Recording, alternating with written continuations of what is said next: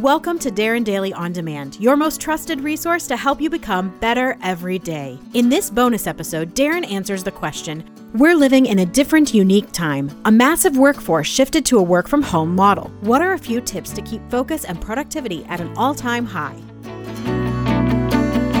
Well, Jared, as you might or might not know, I've mostly only ever worked from remote locations. I've always ran distributed teams, particularly the last 25 years. Even running Success Magazine, I lived in San Diego when the magazine was in Dallas. But the last 5+ years with Darren Hardy LLC, we've only ever been a virtual team. We've always been 100% virtual. So this is something we know really well. It's kind of funny to us to see people who are trying to adapt to this and are struggling with it when it's like, this is every day. Like my day kind of hasn't changed much because this is what we do. I would point, I have some resources that will help people. This is one of the ways we've been trying to help people in this situation, make this transition to say, okay, here's what we do. Here are the tools, here are the systems, these are the methodologies that we use.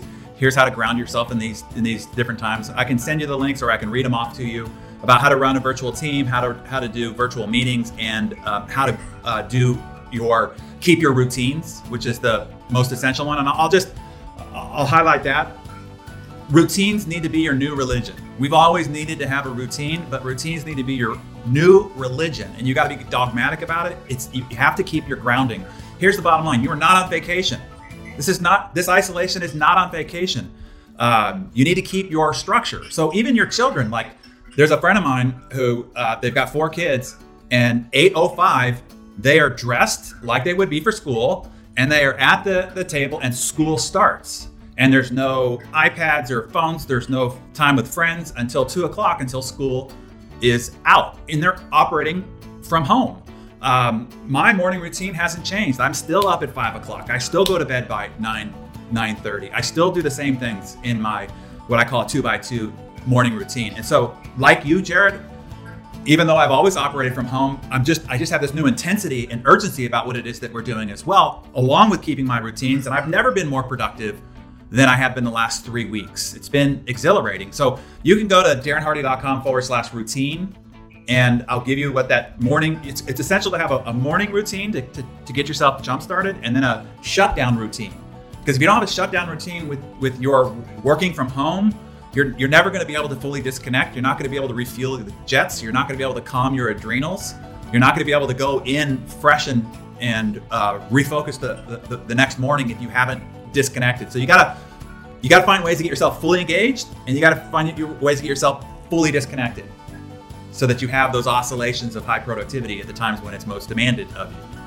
So those would be some of the things that I would say. And then the last thing that, if I were just to leave, a last comment here, is that, panic loves company, and I would ask that all the people who are leaders within the Young Living community, that they be the center of the storm. They be the calm center.